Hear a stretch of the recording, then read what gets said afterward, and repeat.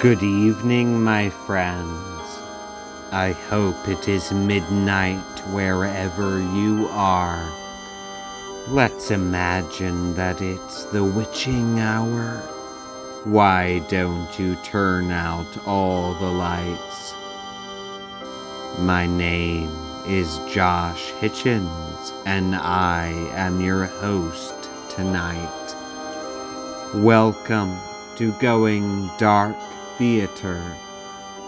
This is a podcast about finding the humanity behind the horror. And this midnight I will tell you the tale of the swamp monster.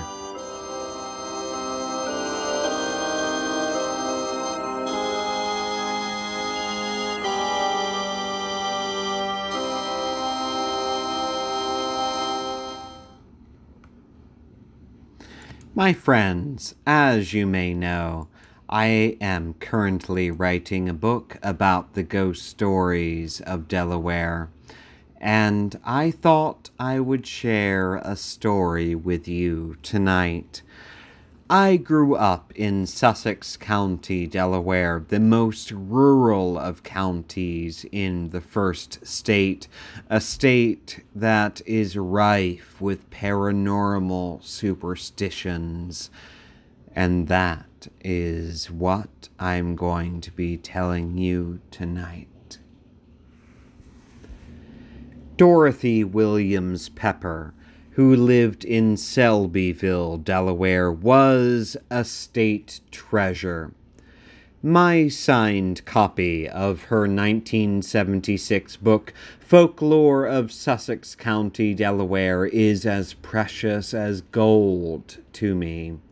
Within its pages are hundreds of priceless historical anecdotes, folk traditions, and legends which would likely have passed out of human memory had she not written them down. As a native of Sussex County myself, reading this book gives me the authentic flavor of home, preserving the world I grew up in. Dorothy Williams Pepper began writing down folk tales and stories when she was 12 years old, and she never stopped. She was also a teacher for 36 years, while at the same time contributing regular articles to the Delaware Folklore Bulletin. Dorothy Williams Pepper died on September 8, 1996, at the age of 85. I wish I could have known her. In her book, among the home remedies and colorful recollections of ordinary country life, there are, of course, many references to widespread belief in the supernatural in Sussex County, Delaware. In the 1870s, neighbors went visiting at night after the supper dishes were washed. They ate corn popped in the fireplace and sometimes apples, since many farmers had fruit orchards. The children played outside, but usually ended up watching as their parents played talking tables. To play, 4 people sat around a nightstand on a small table, touched the table lightly with all fingers, and rubbed the tips of their fingers very lightly in a circular motion. One hand went clockwise, and the other went counterclockwise. This was done while all concentrated deeply on a question that had been asked. Everyone in the room was very quiet. Sometimes, after long concentration, a table leg would rise up slowly and tap out the answer. A common question asked was, "How many pigs will my old sow have?" The table leg banged 8 times, and sure enough, when the pigs were born, there were 8 in the litter. Another question was, "Will I get a letter this week?" Bang once for yes and twice for no. Before too long there would be 2 taps. One night, 3 of the boys, Cash, Willie, and Ed, wanted to have some fun. They crawled under the house, kept very quiet, and tapped the answers before the table moved. Talking tables enjoyed a revival in the 1930s. The book Folklore of Sussex County, Delaware also includes many tales of local witchcraft, including Dill Robinson was a black woman who was able to put spells on people. This she did sometimes for pay and sometimes for pure malevolence. The person under the spell lost his appetite and wasted away. For a small amount, Dill would sometimes be persuaded to take off the spell. She lived in the area southwest of Bridgeville. She had refused to lift the spell from a man who had asked her to relieve him. In a state of exasperation and terror, he went home and the next morning drew a reasonable facsimile of Dill's countenance, loaded his gun with silver, for witches are impervious to silver, and proceeded to shoot Dill's picture. It is well known that this is one of the ways in which witches are subject to death, as are other mortals. Now, the story is that the exact hour her picture was shot, Dill, who was riding in a carriage 8 miles across country, dropped dead on the seat beside the driver. Whether or not this broke the spell is unknown.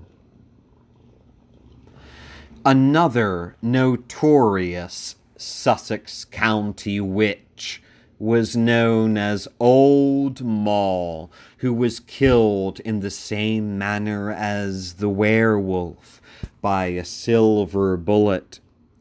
Old Moll's true name was Molly Cahunk, and Dorothy Williams Pepper tells her story like this.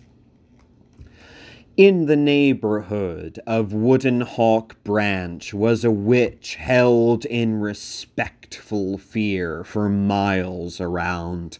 A group of young men met nearby early one morning to hunt the fox. In those days, the road descended through the forest to a narrow wooden bridge over the stream, and then ascended again through thick woods until it emerged on cultivated high ground beyond.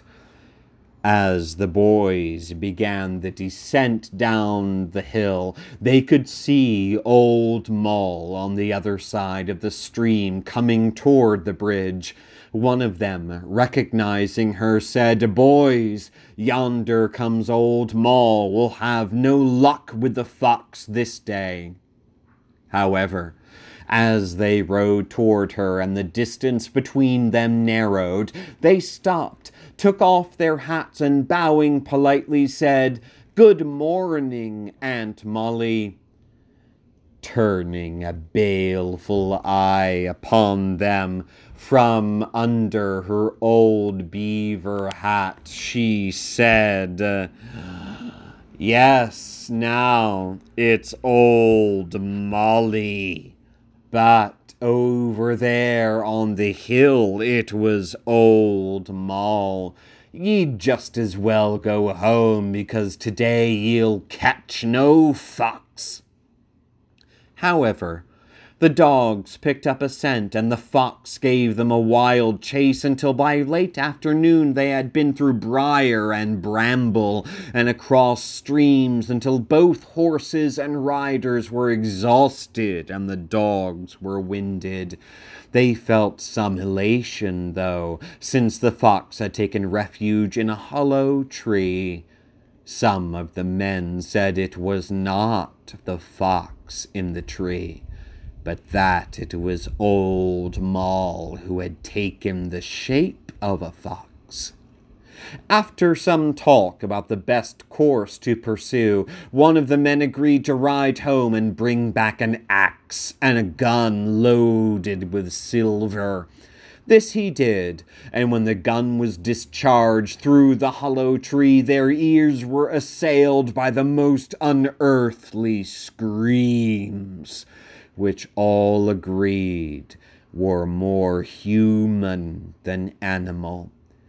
When the tree was cut open, nothing was found inside. But the next morning, on the other side of the wood, beside a mill pond, Old Moll, the witch, was found dead, with her brain blown out. One of the best supernatural tales related in Dorothy Williams Pepper's book continues to fascinate and frighten to this day, and she herself ended up becoming a small but vital player in the development of this indelible legend. The story is related in her book under the simple but spine-tingling heading, The Swamp Monster. For many years, local residents, especially teenagers, have talked about a swamp monster.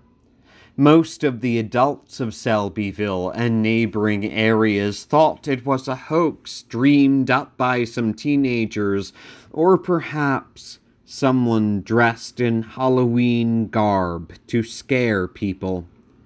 A resident who had lived at the edge of the swamp for 70 years added that a few years ago, a bear scare blew up after a game warden shot and buried some stray dogs in the area.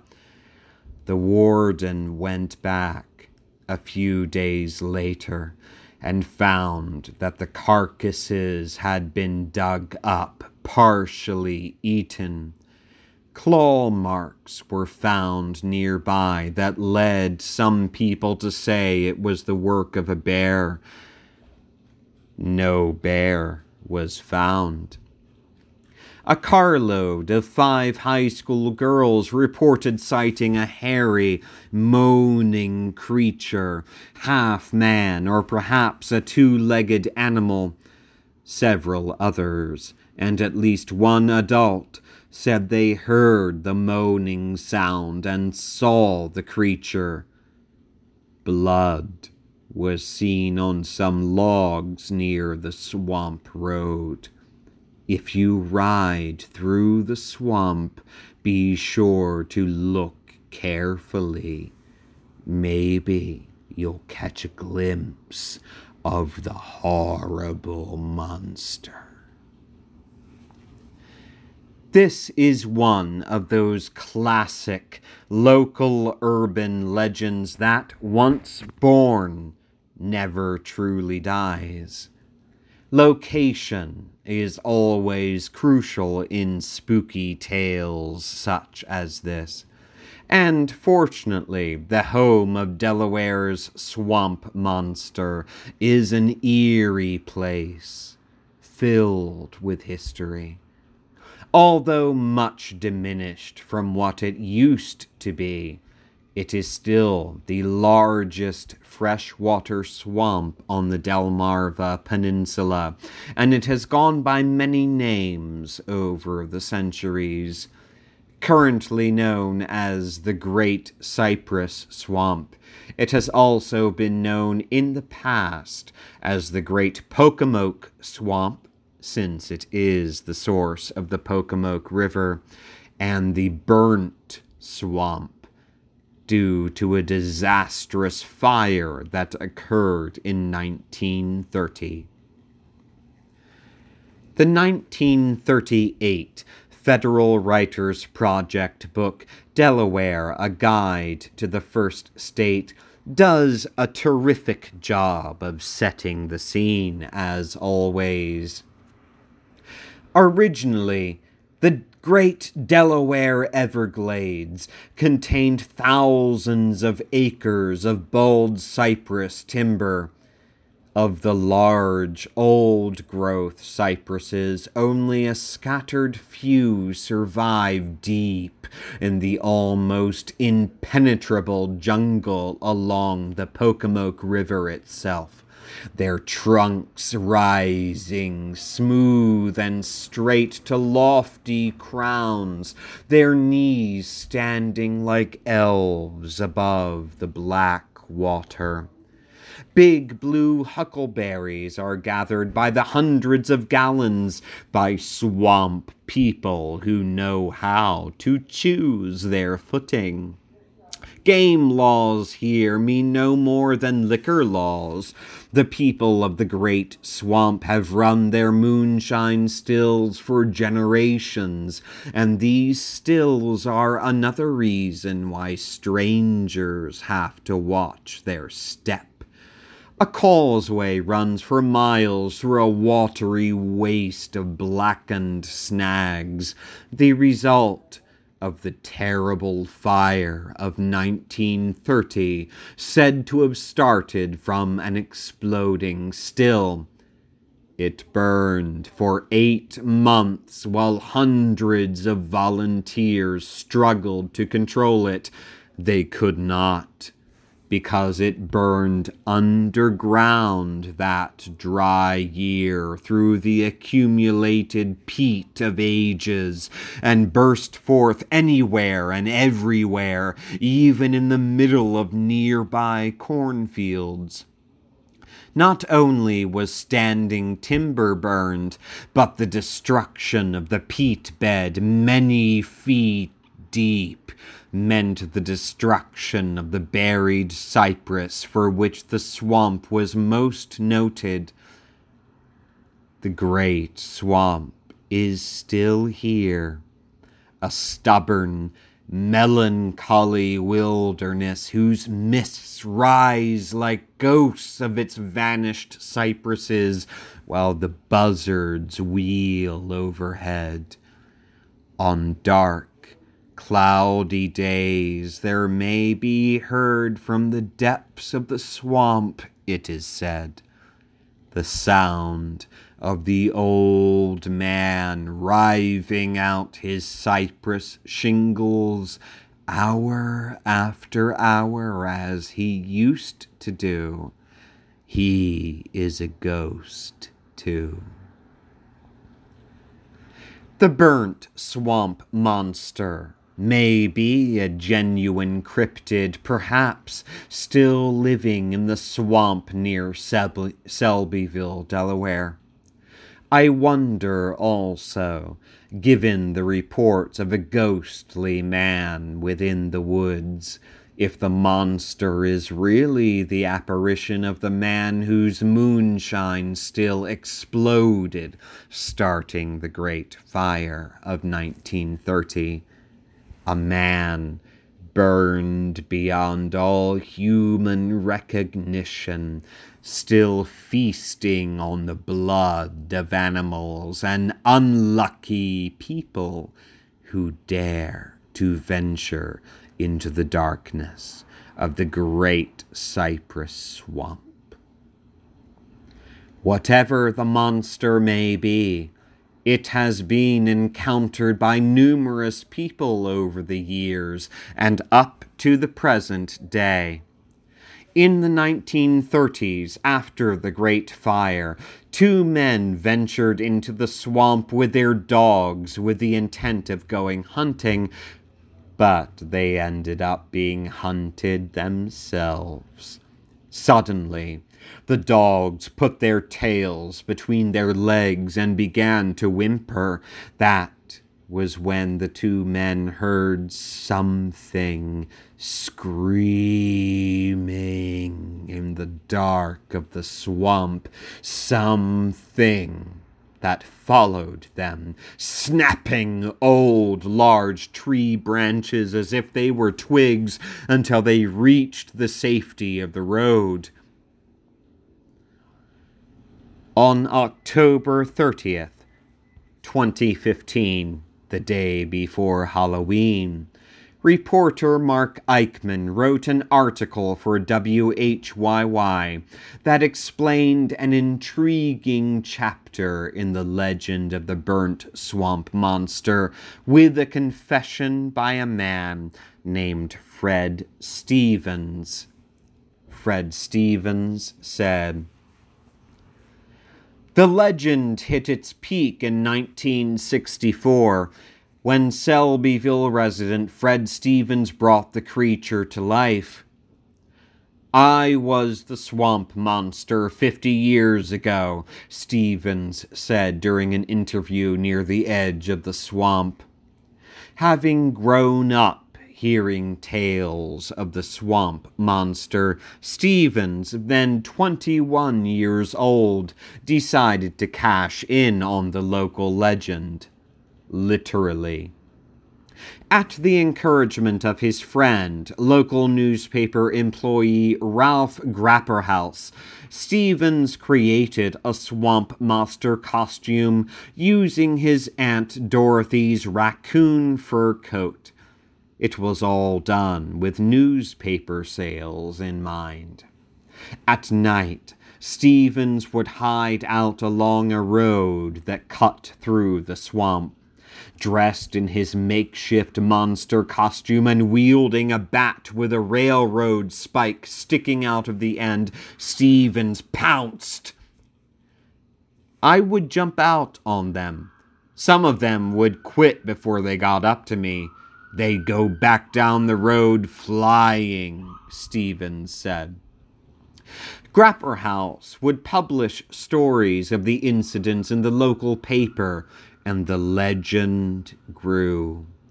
Eventually, visiting the swamp monster became a big attraction for local young people who sometimes brought offerings to appease the beast. Some people would come back and they'd throw chickens towards me to feed me, I guess, Stevens said. There was a whole mess of blood and chickens, and it was quite good.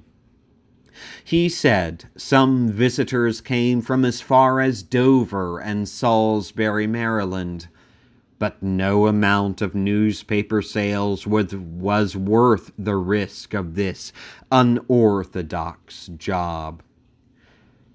We just had to quit because so many people were coming back in pickup trucks and they were all about half drunk and they were shooting their guns, Stevens said. Somebody will shoot you and they really didn't mean it, so we just quit, you know. More than 50 years later, Stevens still enjoys the notoriety of his swamp monster days. He's talked to lots of parents who use the legend of the swamp monster to keep their kids in line. That raccoon fur coat Fred Stevens used as the swamp monster belonged to his Aunt Dorothy Williams Pepper, the woman who later wrote the book Folklore of Sussex County, Delaware. It is not known if she was aware of her nephew's creepy prank. But I like to imagine that if she did know how she had inadvertently contributed to the legend she herself wrote about, she would have found it delicious. This does not mean that the burnt swamp monster of Selbyville, Delaware, is a fiction. Far from it. Encounters continue to be reported. As recently as January 13th, 2004, a student at the Delaware Technical Community College named John told the story of the night he drove down the road cutting through the great cypress swamp and saw something he could not explain. Nancy Marietta related John's uncanny experience on her blog, Sasquatch Observations. I turned off my high beams, thinking it was a person because it was standing up. As I got closer to this being, I was taken back by its size. This entire figure had a thick black cover of hair, with no hair on its hands. I estimate it was around 7 to 8 feet tall. I was almost past this creature when it looked at me, and then looked back to the woods, as if it didn't care I was there. Once I made eye contact, the hair on my arms stood up, and I peeled out of the location. The Great Cypress Swamp in Sussex County, Delaware, has twice been nominated to become a national park, first by Senator Joe Biden in 1980, and then by Senator Tom Carper in 2004. Both attempts were opposed by the locals. They know better than anyone what still lurks in the darkened depths of the burnt swamp, ready to drink your blood. Be careful if you dare to explore the swamp at night. Beware. Take care. Fear the monster. It watches you, and it waits for you, and then, when you least expected it, yum, yum.